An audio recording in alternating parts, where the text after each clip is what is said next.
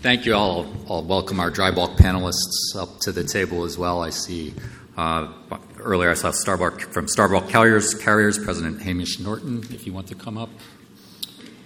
Also from Genco Shipping, we have CEO John Wobensmith.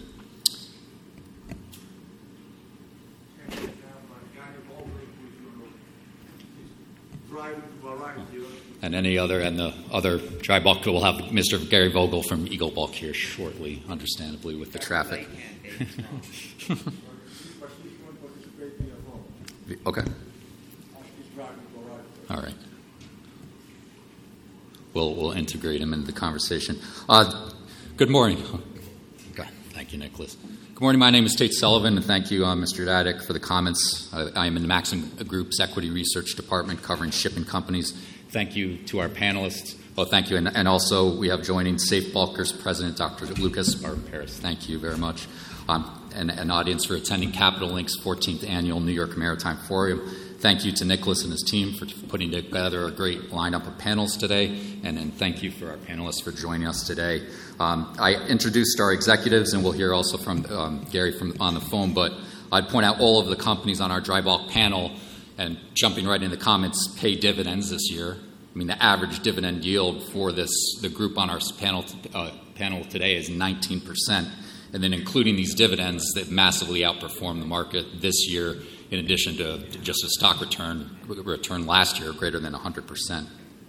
Sure, well, let's get to all your comments. And do we have you over the phone? And we'll stick to alphabetical order by company name. Gary, are you on the line from Eagle Bulk? Yes, good morning, Tate. Hi, hey, great to hear from you. To start with you from Eagle Bulk, can you provide I think out of this group on our panel today, you had the most recent transaction in terms of buying a 2015 built Ultramax. Can you talk about what you're seeing in the sales and purchase market? Was it a decision based on the decline in rates that we saw quarter to date? Did you have this in works for multiple months? Can you talk about the recent transaction and your outlook for the S&P market, please? Absolutely, and I appreciate the question. We really saw this as an opportunistic transaction. It's really a continuation. In fact, it's the 30th acquisition that we've made in the last number of years, and it's considerably below last done. So we saw it really as an opportunity. There was an illiquid window in the S&P market and a motivated seller because it was a purchase option. So, it's about 15-20% down on recent done transactions. And, we pair that with a recent sale of a 2004 built ship that we sold called the Cardinal. We only paid $10 million more for an Ultramax versus a non-scrubber fitted Supramax to go 11 years younger. So, as I said, it was really an opportunistic transaction, and the one that we think is really beneficial for Eagle and for our shareholders. Thank you, Gary. And I'm sure we'll hear more about fleet renewal campaigns too, and keeping the pen on going on to Genco, Mr. Wobensmith. John, you highlighted in your last earnings call and presentation that your net loan to ship value was about 12% last month. I think that's probably one of your lowest levels in your history. Can you talk about in the market going into next year? What would you need to see to start increasing that, or are you still directionally going to be bringing down your leverage? Yeah, I think overall, directionally, we're going to continue to bring it down. We have a stated goal to be to net debt zero by the end of 2023, which we still think is very much obtainable. Going back to end of 2020, early 2021, we were very positive that the dry bulk market was turning and was going to move up significantly. So we spent some time figuring out what we wanted to do on the capital allocation front, and we settled on two things. We wanted to continue fleet renewal, so we were able to do that. We bought 10 ships from end of 2020 through 2021 and sold some of our older vessels to make our fleet more fuel efficient. But then we also came up with a dividend strategy that would involve low leverage, continuing to maintain high operating leverage with our Capes and our Ultramax fleet, but driving down our cash flow break even into the low 8s so that we could pay not only a high dividend, but also a sustainable dividend throughout any of the cycles. We went back, we back tested all the way back to 2000 through markets, and we came to the conclusion that we could pay a dividend in any type of cycle. And we think that dividends out of anything, though this may not hold true absolutely today, but you need to be a dividend payer to drive valuation. And that was one of the underlying tenets. So we think we've created the best risk-reward model in dry bulk shipping right now with that low leverage from a financial standpoint, but again, maintaining that high operating leverage. Thank you, John. I think you are one of the longest paying dividend payers in this current cycle as well. And moving to Safe Bulkers and Dr. Bomperis, your company announced a share repurchase plan for 5 million shares back in June, I believe, and you already repurchased, as of your last announcement, 20% of that plan in July. Can you talk about the conviction you have in this market to repurchase your plan and the importance of balanced capital allocation strategy for your company as well, please? Thank you. We have announced this buyback program because we believe that the net asset value of our fleet does not reflect in the valuation of the company. The program is active today, and the reason for having such a program is that we managed through the last quarters to have a company which is, let's say, the way that we wanted our company to be. So we have about a leverage of about 30%. We have strong liquidity, about 300 million. We have contracted revenue, close to 400 million in the following years. We have invested heavily in Phase 3 vessels, and we have taken delivery already of this first two this year. These are the best vessels out there in the market. I would say, they can compete for several years. We didn't wait for alternative fuels or other solutions because it will take time, but we were pragmatic. So the company has all the potential characteristics of in our fleet that we can support a reasonable dividend, which has a good yield, about more than 6%. But we streamline our free cash flows not only to reward shareholders, and you all know that our management has about 40% of the company, and we try to continue to do so, but also not to increase the leverage as we take delivery of the new builds the following couple of years. I think that we are very well positioned to take advantages in the low, if there is any correction in the market, and also to participate in the new technology era, which starts from 1st of January 2023, and later on with alternative fuel technologies that will be introduced. Thank you very much. And I point out Safe Bulkers released one of your presentation yesterday had a great slide highlighting the new build rates today versus historical levels that I'm sure we'll get into that topic in a bit as well. And to Star Bulk and Hamish Norton, you have recently, we haven't touched on yet, the benefit of fleets with a high percentage of their vessels with scrubbers, and you have actually quantified that benefit to the company. And can you talk about, with all the volatility we've seen in oil prices, natural gas prices, where that spread stands, and why can you earn a tangible benefit from the scrubbers today and going forward, please? Yeah, basically the scrubber allows us to burn relatively inexpensive high sulfur fuel, while companies, ships without scrubbers have to burn relatively more expensive low sulfur fuel. And, basically the difference between the fuel prices goes to our bottom line. Recently, that difference has been about $280 a ton. And it's held in even as oil went from $100 a barrel down to $90 a barrel. And, I think part of the reason, which frankly even I wasn't very familiar with until quite recently, is that, that price difference reflects the expense and difficulty that refineries have in removing sulfur from their refined products. And the process they typically use is hydrodesulfurization, which uses hydrogen to remove the sulfur. And some of the hydrogen is actually generated in the refinery itself, but most of the hydrogen is actually generated by steam reforming of natural gas, which of course has become much more expensive recently, due to the issues with natural gas in Europe. And the high price of natural gas appears to be supporting the scrubber spread at pretty healthy levels. So at $280 a ton, we are earning substantially more than $200 million a year from our scrubbers. And there have been days when our Capesizes have been, or actually the scrubbers have been earning more than the ships.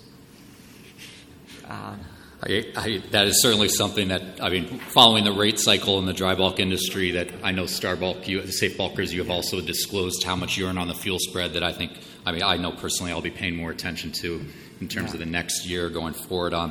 Gary, swing back to you if we still have you on the line. Let's look forward a little bit and for the sector. What do you think it will be the most important focus point for Eagle Bulk going into 2023? Will it be the regulations coming on board in terms of slow steaming? Will it be scrapping? The new build rates? Can you comment on your outlook for the next year for the industry? Will it be Russia and Ukraine? Love to hear your thoughts. Yeah, thanks, Tate. Of course, geopolitical issues are front and center at the moment and very unpredictable. But if I focus on what we feel is our area that we can at least, if not control, make decisions around on proactive basis. We're constructive on the market because of the supply side, and notwithstanding that we've had really robust rates now for really almost 2 years, the order book remains extremely low at just around 7%. So, we're constructive on the market overall. I think the other thing worth mentioning is, it's really been led by the minor bulks and the mid-size segment. We have an exclusive focus on Supramax and Ultramax vessels. And, while there's a lot of, talk about the weakness in the market, particularly led by the Capes, the mid-size segment has averaged $25,000 year to date, and today the Baltic Supramax index is just under 18,000. And we also have over 90% of our fleet fitted with scrubbers, so we're enjoying significant benefits from the fuel spreads that Hamish was speaking about. So as we look forward, it's really about our focus on the mid-size going into next year. Minor bulks led demand last year. They're leading demand this year, and we expect that will continue next year. So it's about our active management approach, using chartering in ships to supplement our own fleet of 53 ships, using derivatives to hedge market risk, and really executing, and notwithstanding short-term volatility, and particularly on less growth this year than what was expected previously. We think the supply side is really the main driver why we're so constructive on the market in the medium and long term. Thank you. I'm rotating to you, John. Would you highlighting what you're focused on going into 2023, and also introduce into the discussion as well the IMO GHG ratings, where ships will receive a rating between A to E. You highlighted in one of your presentations, leading to some potential scrapping. But can you highlight anything that you'd echo from Gary or your own comments going into 23, please? Yeah, so we've actually spent most of this year so far getting our fleet ready for next year. And even though there isn't a hard start on January 1st like maybe we've had with other regulations, it's measured throughout of 2023. We dry docked the majority of our Capesize fleet, quite a bit of our Ultramax fleet as well, and we spent about $20 million this year on upgrading that fleet to get ready for next year on the IMO 2023 front. And the nice thing about spending, $20 million sounds like a lot for a fleet of 44 ships, but the actual payback on that investment, and we do look at it as an investment, because you are saving in fuel and upgrading your fleet. So you have a payback period of about a year and a half, basis today's fuel prices. So it's great to get your fleet ready for regulations, but most importantly, lead on the GHG front, but also have a return on your investment. So that's what we've set ourselves up for next year. I agree with Gary. We're constructive on the market. Obviously, we see the same situation on the supply side. I do feel that the Capesize sector, of which we have 17 of our 44 ships, will start to come back. I do think you'll have more of a natural spread as you get into next year, meaning Capes at a higher level than the mid-size sector. And what I'm basing that on is China coming back on the steel front. And China has taken a real beating from real estate, COVID lockdowns, and I'm fairly positive that is going to correct itself going into next year. I think we've already seen at least some green shoots on that front, with steel production moving up to utilization of about 88% from a low in July of 75%.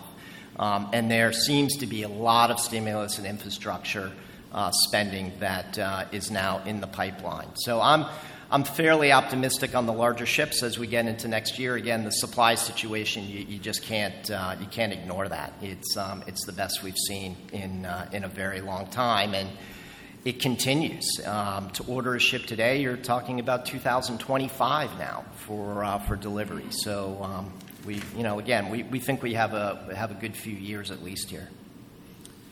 Thank you. And Dr. Barron-Perez, transitioning from John's comments about the supply dynamic, you are taking delivery of new build ships this year. Can you talk about your conviction to order those ships and offsetting the entry of those new ships in the market? Will there be scrapping this year coming forward? Yes, I don't believe that the scrapping will take place this year, but there are, despite all the efforts that we all do in upgrading the fleet, the important thing that we need to note is that by May 2024, the environmental performance of the vessels of 2023 will be assessed, and about 15% of the fleet will be rated as E. And E means that you need to submit immediately a plan for upgrades, not for D category, but for C. And there will be also 20% of the fleet will be D. And this will take place, and the submission of such plan should be within 3 years. If you are consecutively 3 years in D category, you need to submit such a plan. So what I want to say is that one way or the other, E and D vessels will be candidates for scrapping after 2024.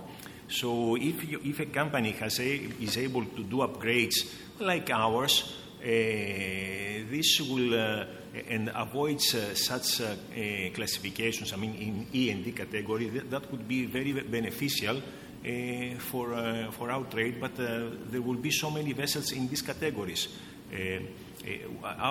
We have selected to compete not only on the basis of upgrades, but also on investing in hard assets, 11 new builds, very close to 30 million, Panamax to post-Panamax, which also we know that vessels right now cost about 40 million or so. There might be some corrections in the future if the market stays there. So I think that 1/4 of our fleet the coming 2 years will be phase 3 and will be the best. So I think that we maintain such ships in the spot market.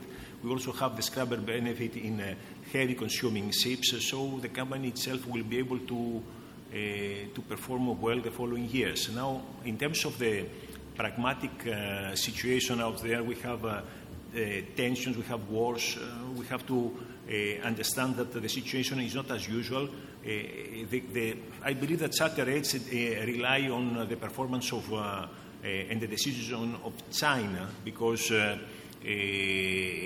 Chinese need to resolve two problems. The one is the COVID problem and the restrictions, and the second problem that they need to resolve is the housing sector. If these problems are resolved, then the Chinese economy will grow up faster and the trade will be facilitated.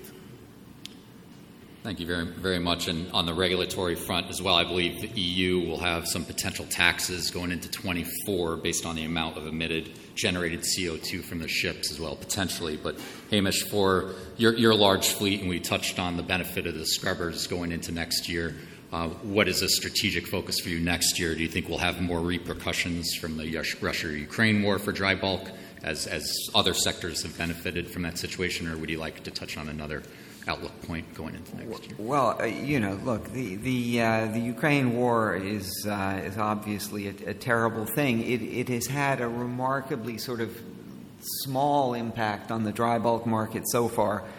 It's caused a reduction in grain shipments, although the grain shipments from other places are traveling further distances than they normally would, because everybody's basically panicking to try to get grain from anywhere. And I heard even that China had imported a shipload of wheat designed for making fine croissant in order to feed to pigs, because their pigs needed some grain. And they had to get it from somewhere. But the war has also caused far more ton miles of coal to be shipped than otherwise would be the case. And we even took a Capesize full of coal from Australia to Rotterdam, which I think is the first time, I think it's safe to say, we've ever done that. And so that's important, but I think the thing that is very important to keep in mind in the even longer term is decarbonization, as John and Lucas were talking about. As long as we have a push for decarbonization in the shipping industry, we're going to have a very good business, because the fleet has to be turned over. We have to basically have a fleet with much reduced or even zero carbon. And the only way that comes about is if there are profits to fund that fleet. And where do the profits come from? They basically come from having 10% of the fleet regulated out of existence every now and then. And, we are lucky in that we don't have that first 10% or even the second 10% that's going to get regulated out of existence. And I don't think my colleagues are in control of such ships either. If you're not part of the group who's having their fleet regulated out of existence, you're going to start making a lot of money, which has to happen in order to justify financing of what will inevitably be the very expensive new buildings that will be the very low carbon or zero carbon ships of the future. Thank you, and I think your comments support the multi-year outlook for the sector going into, you mentioned earlier, John, new builds, slots not available until 2025. And also, John, you mentioned some green shoots in China. It seems like the whole market has had some negative news from the China front recently. Gary, can you talk about, have you also seen any green shoots in terms of the rate outlook as well? And do you think and separately introducing another topic to the panel, when should we start as investors and analysts anticipating more orders for new ships going out beyond 25?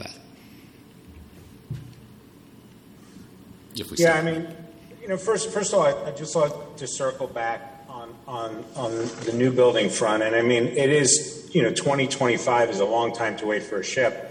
But I think there's two other aspects why I think we're going to continue to see muted ordering. I mean, a number of reasons, but I think two of the big ones here are, first of all, secondhand assets are just simply, more interesting, or I'll just say it plainly, I think are just a better investment in terms of a return standpoint. I mean, case in point, the ship we just acquired on an age-adjusted basis, aside from the fact that you're buying that ship today and you're able to generate significant revenues from both the forward rate environment, which, by the way, we think is overly backwardated and too low, but even on the current forward curve and based on fuel spreads, you'll generate significant capital over the next 2.5 years instead of waiting for that new ship. To the tune, we think the parity is about $5 million on that acquisition, as compared with ordering a new building today.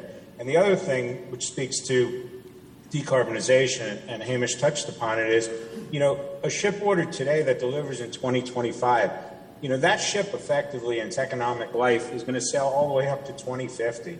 And to have that tail risk of a ship that's only going to be 10 years old in 2035, we think it's unquantifiable, but we think it's quite significant, which is why we continue to focus on ships in kind of 2015, 16, 17.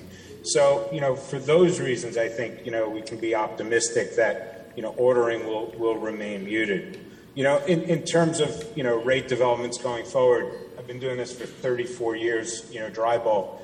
And, I think it's just too difficult to, say, well, here's where the upturn, the quarter it comes or even the month it comes from and what the catalyst is. I think, what we do is, although we have people on our trading desk who do that every day on a spot basis, I think it's helpful to pull back and again, look at the supply side versus demand. And while demand is very, very weak right now and being supported by ton mile, it's the supply side that again, is really positive. And that supply side, of course, hasn't been supported, by scrapping. And while a new ship is effectively going to be around for 20, 25, or even 27 years, scrapping can be deferred.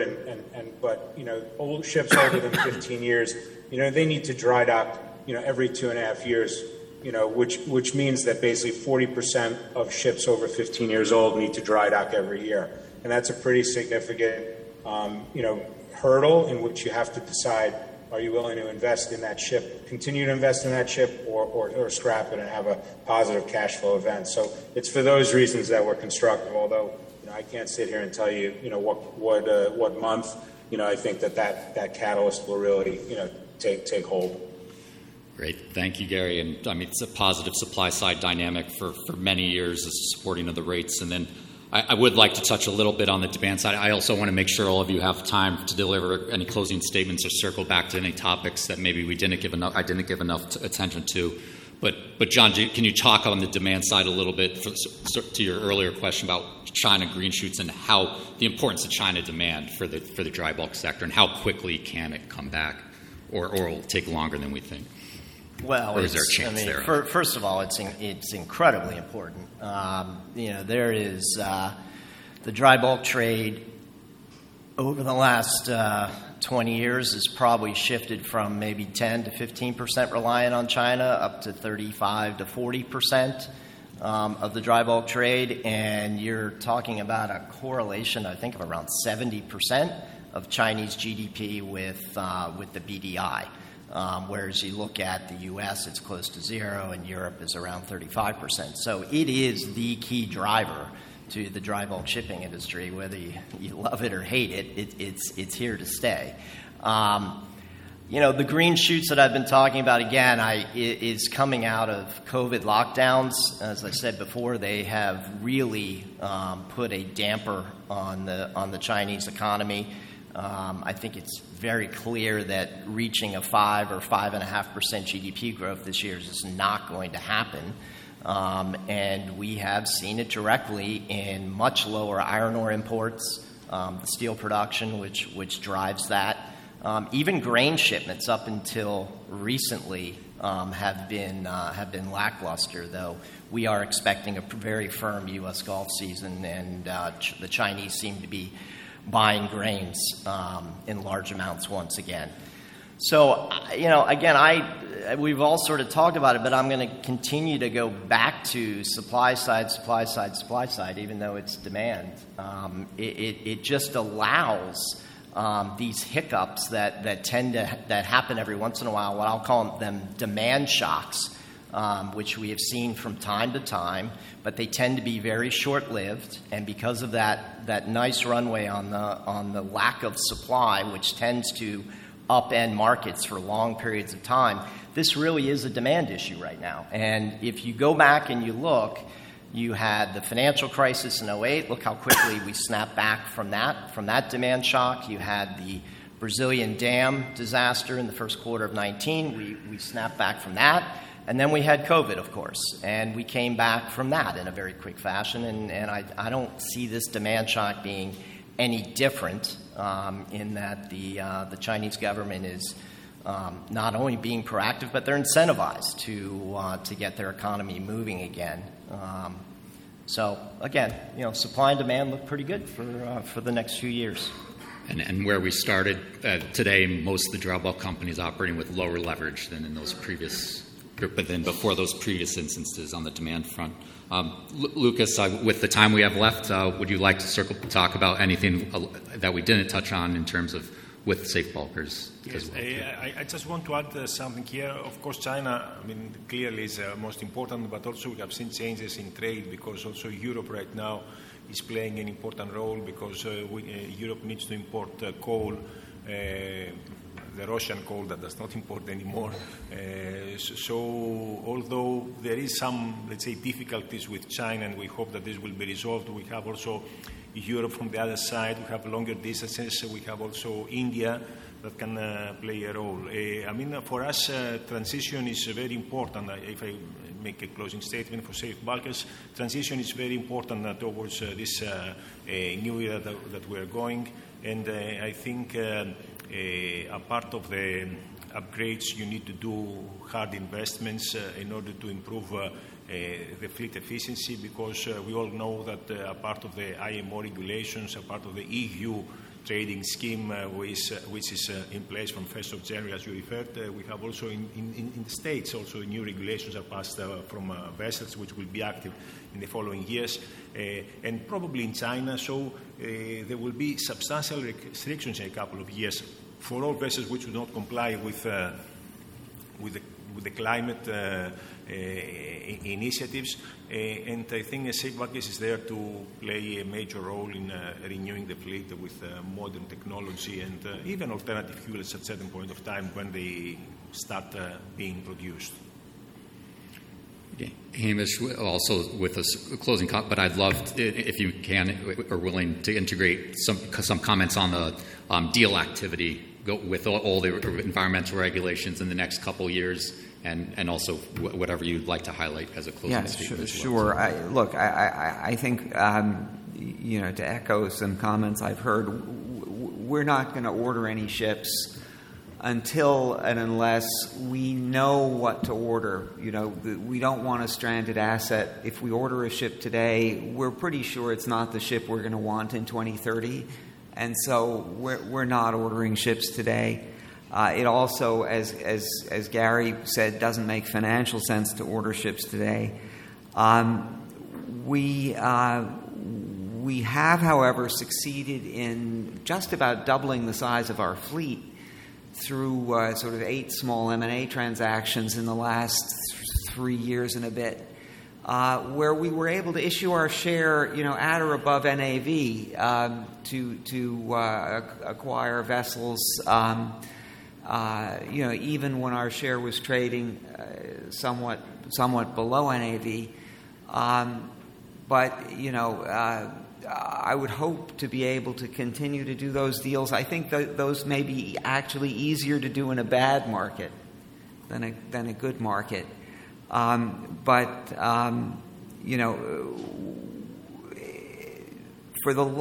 Basically, our strategy is to defend our dividend. We have a dividend policy that basically pays out the cash above a certain threshold, and we do not intend to use that cash to, order ships or buy ships.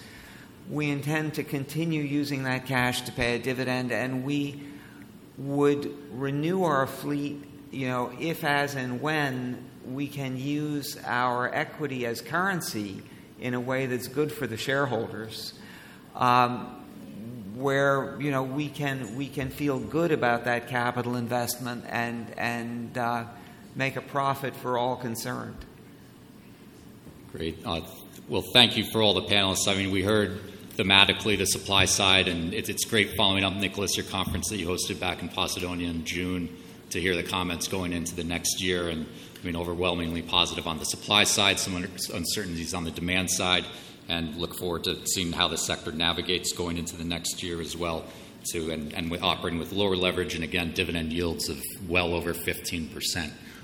Thank you all to the panelists today. I think coming up next, we have the next panelist starting at 9. We'll be starting shortly with global commerce, and thank you, Gary, on the line as well. Global commerce and global supply chain challenges, and the moderator will be Mr. John Bradley from Vedder Price. Thank you very much.